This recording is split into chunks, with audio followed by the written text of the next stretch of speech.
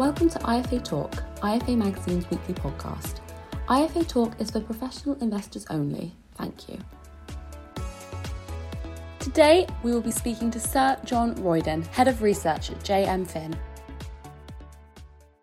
Thanks very much for joining us for the latest episode of IFA Talk, IFA Magazine's weekly podcast where we talk to people who matter about things that matter in the world of financial services. My name is Rebecca Tomes and I'm the junior editor at IFA Magazine, and joining me on the podcast is my co-host and IFA Magazine editor, Sue Whitbread. Today, Sue and I are delighted to welcome a very special guest to the podcast, JM Fin's Sir John Royden. John is Head of Research at JM Fin, but today we're not talking investments. We're talking about his absolutely huge achievement swimming Lake Geneva in support of the Brain Tumour Charity and raising a huge amount of money for them. As you'll hear from today's conversation, John is an inspiration to all of us who think about different ways we can make a difference. So maybe this episode might make you think about how you can get out of your comfort zone and do something amazing. John, thanks so much for joining us today. It's really great to talk to you. Thank you very much. It's great to be here. And I'm all ready to go. Hi, John. It's Sue here. Huge congratulations on completing your swim at the end of July. And my first question is, how are you feeling now? It's a week or so after that. And I share with us, how did it go? And perhaps you can tell our listeners just what you've done and how much you've raised as well for the Brain Tumour Charity. Okay, thank you very much. So I'm feeling pretty great. It's sort of one of those nice on top of the world feelings. And the second part of the swim went really well, all things considered. The best bit is when you get to the beach at the end of the lake and the sort of dark blue disappears and you can see the pebbly stones in front of you. And then there is this moment when you stop swimming and you think, okay, I'm in shallow enough water that I can actually put my feet down. Your feet touch the bottom and you know that you've got there eventually. You've actually cracked the lake. Part of the elation comes from the fact that I am the 9th person to swim the entire 70-kilometre length of Lake Geneva. 8 other people have done it before me. I actually had to do it in 2 stages, as you know. I swam 45 kilometres last year, and this year I did the final 28 kilometres. But to put it in perspective, a channel swim is 33 kilometres. So still sort of knocking out swims which are, last year greater than, and this year just 5 kilometres short of a channel swim. So I'm pleased with my performance, particularly as I'm sort of approaching 60. Listeners can't see me, but there is in fact an elite athlete lurking. Right? Not many people would guess that. And the other great achievement is the absolutely astonishing amount of money that was raised for the Brain Tumour Charity. Now, when I swam the channel back in 1997, I think it was, I managed to raise about £98,000. So I thought, well, I'll sort of double it and let's hope we get between 180 and 200. And we've more than doubled that. I think we're going to end up with something like £420,000, wow. Which is quite astonishing. And it's perhaps, a sad reflection also of the number of people that have actually been touched by brain tumours or families have been touched by brain tumours. There's much more of it about than most people would realise. And I'm also going to say that about 65% of that money came from people that I had previously had no contact with at all. I'm obviously sitting in financial services in the City of London. Given my position here, I probably have a sort of greater than average access to sort of donations. But the fact it came in from people I'd never met before was astonishing.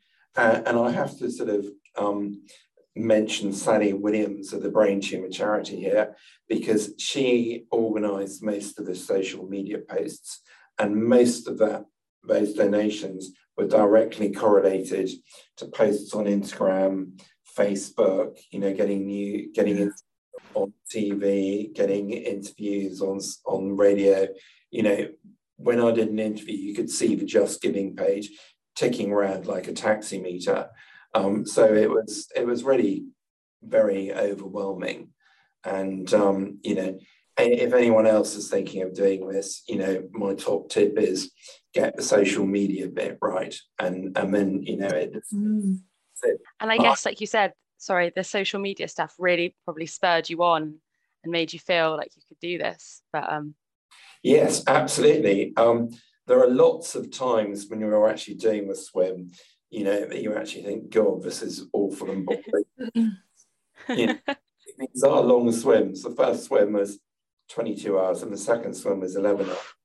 And the fact that people have, you know, donated money means that you sort of feel a great moral obligation to actually carry on and finish the swim. So it does help enormously in terms of motivating you to go through the sort of nasty bits of the swim. Nasty bits when the weather gets rough and the waves get big. You know, swimming in a swimming pool is quite easy. It's pretty flat, but when you've got big waves rolling you around as well, you are using half of your energy to try and stay upright, not get rolled over by the waves. So, you know, and at night time, the 22-hour swim last year, I was swimming through the night. That can feel a bit lonely. You know, you're in complete darkness.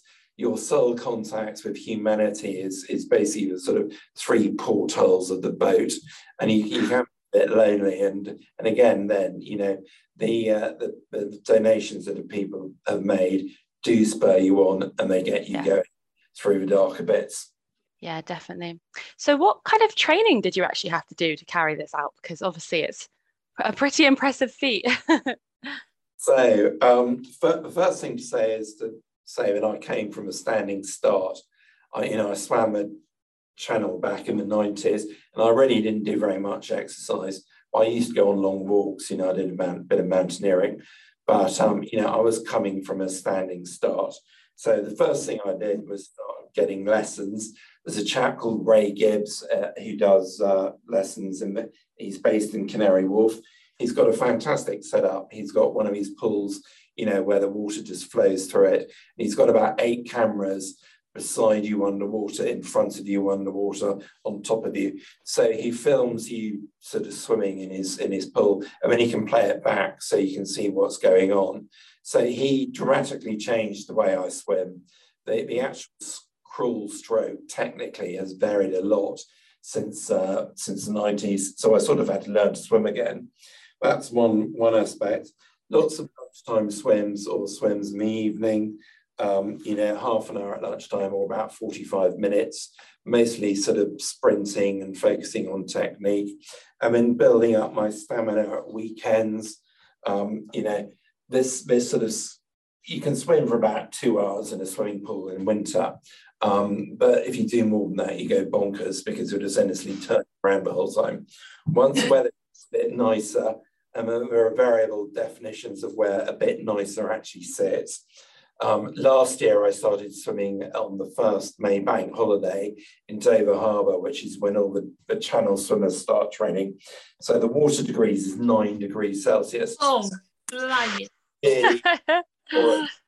Cold. And I can promise you, after 45 minutes in 9 degrees, you know, you are shaking uncontrollably for about half an hour. And it takes, you know, 6 hours for your body to warm up. This started a little bit later. I started in June when I think the sea temperature was about 15 degrees. That's much nicer.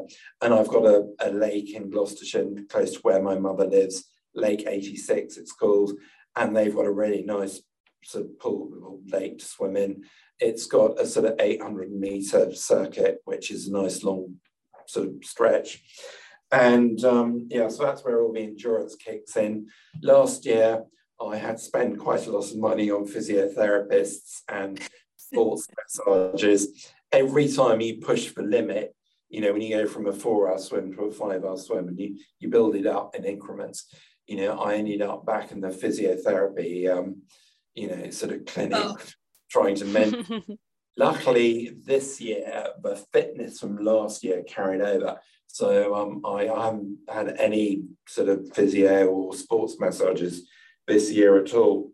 So that's a sort of training regime. And you just, you start, well, this year, as I said, I got in the C in June, and I just sort of built it up to sort of 7 or 8 hour swims. Whereas last year I was doing 10-hour swims to really push myself. So that's a training regime. That's really interesting to hear how your body had remembered what you did last year, that your organs were stronger and your muscles were stronger. Just an inspiration to all of us, isn't it? To just get moving.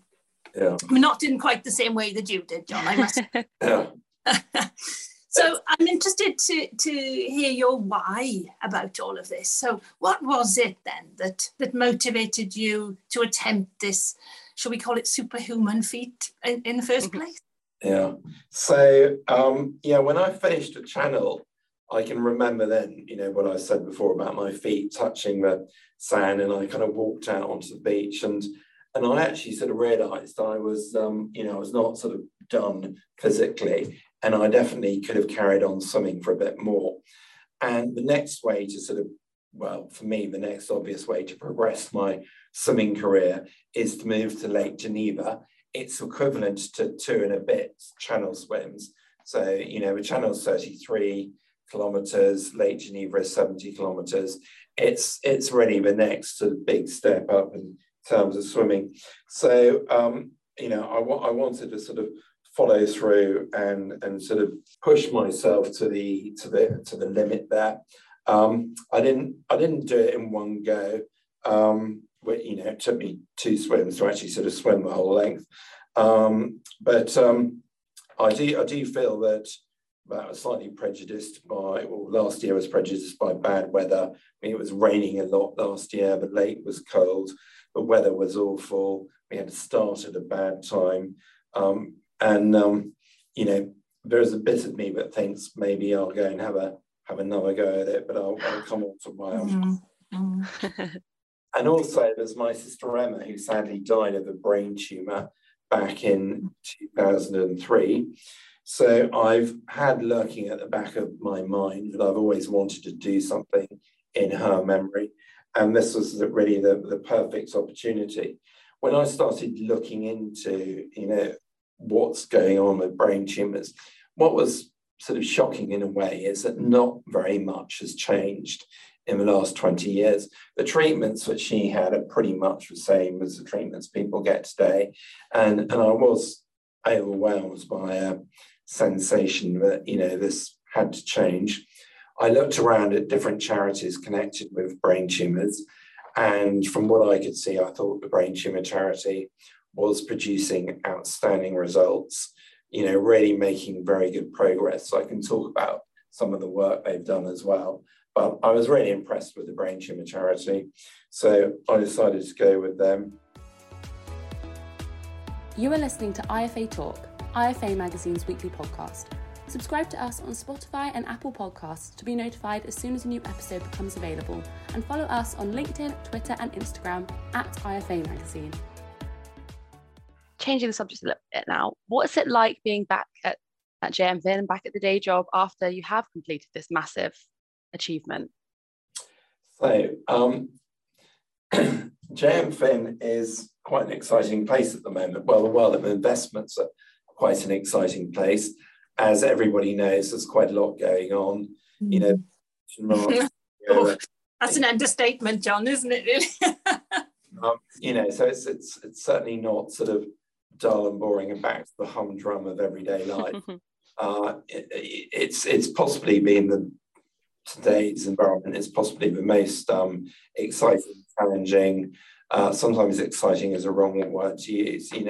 It's almost, there are elements of danger sort of lurking in some of the uncertainties. You've got Russia, you've got Taiwan, China, interest rates, inflation. Are the central banks going to sort of overdo the interest rate rises in their efforts to control inflation? Are consumers going to be strong enough to sort of hold the economy up and pay the higher prices that companies are setting so that companies can preserve their profit margins. There are lots of very big questions hanging around the place. So, you know, I feel as if I've come from one exciting environment back into another one. But also, you know, James, it's a great place to work. We've got a great team. I think we do a fantastic job. And, you know, I really enjoy coming to work every day. I love it here. It's you know, it's sort of ticking all the boxes in terms of what one could hope for, you know, as a place to work, and also delivering great services to our clients. So I'm sort of up and ready to go, really. Well, I'm very glad to hear that you're enjoying being back at the day job again. That's very reassuring to hear. I'd be interested to whether thinking about listeners to the podcast today, and if like me, you know, you quite often think about what you could and should be doing to really get out and make a difference. I wonder whether you would encourage other financial services professionals to think about what they can do to challenge themselves. It might not be a swim of Lake Geneva, but in the name of supporting good causes, perhaps like the Brain Tumour Charity. Yeah. So I think the first thing to do is, if you're going to take on a big challenge, is you have to be in a very happy place domestically, work-wise. Good. Yeah. Because these things take up huge amounts of time. They consume quite a lot of money. And, you know, after a bit, you know, the family can start to feel that you're being a bit selfish about it.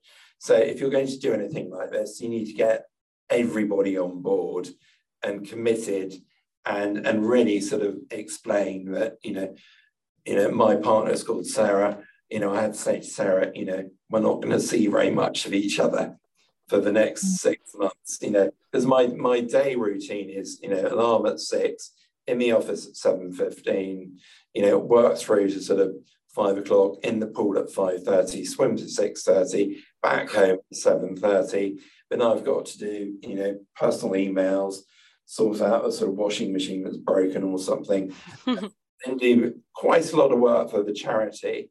You know, sending out all these emails is quite time consuming, and, you know, dealing with all responses is very time consuming.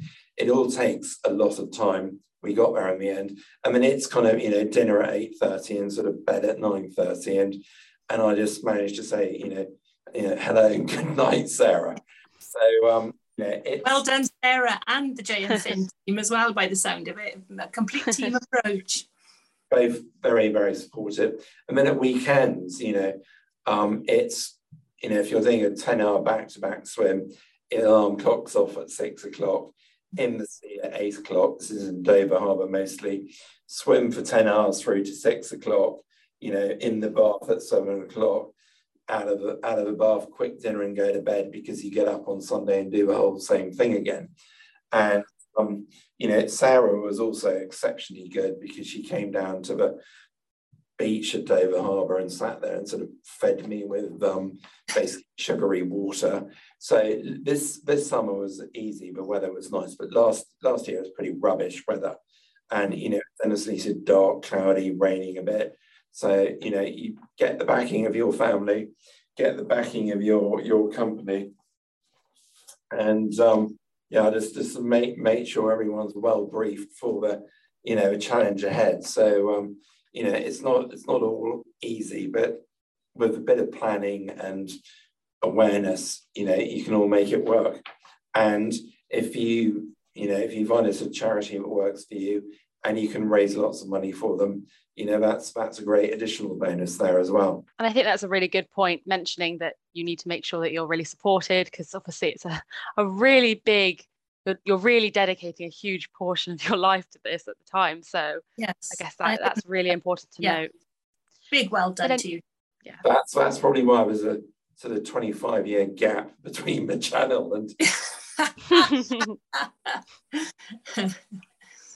So I know earlier you mentioned that you could potentially be tempted to maybe do the Lake Geneva swim again at some point. But do you have any plans for further challenges, or are you thinking bit of a breather now? What are the plans? Yes, I do feel that I didn't really have a proper crack at the whole lake last year because, first of all the swimming pools were shut through to about March.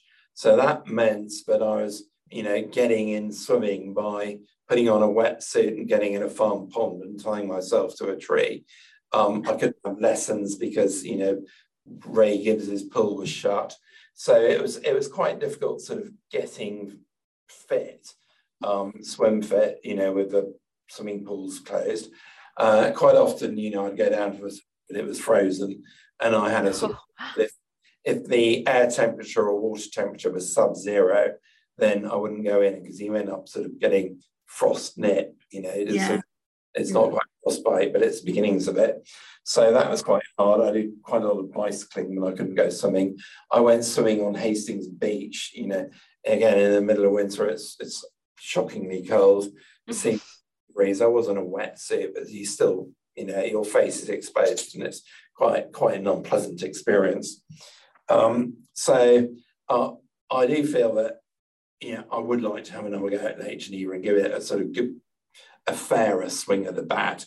But again, I need to have a conversation with Sarah, and maybe we'll leave it for a year, perhaps. She deserves, deserves a sort of a beach holiday and sort of on Corfu or something rather than over harbour again. I think that's probably a good tactical decision to make, John, to just give it a little bit of time, perhaps, and swim in some warmer water abroad, maybe. Yes. And the logistics of sort of swimming somewhere abroad is quite substantial. You've got to get yourself out there, you've got to get your kit out there, you've got to organise accommodation, flights. We had a huge amount of trouble with flights and logistics last year. Just as we were about to set off to Geneva, the Swiss shut their borders. Luckily, France opened its borders, so we could get there eventually. But there's a lot of organisational issues. So maybe just a couple of swims in some of the English lakes, like up in the Lake District, will keep me sort of ticking over. And then maybe I'll have another go. But we'll see how the ball rolls. Really, you're right. Sarah needs a bit of TLC in her sort of under an umbrella on a hot beach somewhere. So, John, before we wrap up today, there's one question, not to do with your swim, but that we ask all our podcast guests, and it's relating to the field of financial services, obviously. And it is that if you had the power to make one change in financial services, what would that be? So at JM Fin, we are very focused on our bespoke investment management service. And if I could do one thing, it would be to make the whole industry become a bit more personal and a bit less automated. I see other companies getting much more orientated, centrally controlled. And if everything's centrally controlled, the client's interests are really sort of put at arm's length a bit. Yeah. And the bespokeness that people need to get a portfolio that sort of matches their aspirations, matches their risk tolerance, and is lost if it all goes into a centrally controlled pot. And that's one of the things that JMPIN is really focused on. It's the bespoke management. It's the investment manager having a very good relationship with a client, understanding what they want. And I think the world would be a better place if a lot more people did that. Excellent. No, I agree with you entirely. Yeah, the drive towards standardization, yes, it has advantages, particularly on cost, but there's an awful lot you sacrifice in that process, isn't there? Yeah, absolutely. Well, it's been absolutely great to talk to you today. And just if any of our listeners would like to support the campaign, how can they do that? Okay, if you Google Just Giving John's Mad Swim to the Just Giving page, or if you go to Just Giving and search for John's Mad Swim, you will find it. And we're raising money for the Brain Tumour Charity. Fantastic charity. I mean, I can speak for another half an hour about all the good things done. Mm-hmm. Like I've seen the results. They are very results orientated. They do it off the back of a very operationally efficient sort of revenue model. And it doesn't surprise me that in 2018, they won charity every year. They've achieved a lot of limited financial resources. They are operationally efficient, and they are just so well worth supporting. And they are making a difference to people who've got brain tumours and unfortunately who will get brain tumours. Thank you so much, John, for sharing your story with us today. I hope that you're super proud of your achievement. It's really quite awe-inspiring to listen to it, I must say. And particularly what it will mean to those people who are unlucky enough to get that devastating diagnosis of a brain tumour. And as you say, there are far more of them than we realise, and a lot of them are very young too. So all I can say is keep up the good work, please. And we'll put in the show notes the link to the Just Giving. So if any of our listeners would like to support John's endeavours and just contribute to this incredibly worthy cause, then you can do so by following the link on the IFA magazine website page. Thank you very much, John. Thank you very much, everyone. IFA Talk is for investment professionals only. All material has been carefully checked for accuracy, but no responsibility can be accepted for inaccuracies. Wherever appropriate, independent research and whatever necessary, legal advice should be sought before acting on any information contained in this podcast. And value of investments and income from them can go down as well as up. You may not get back the amount you originally invested.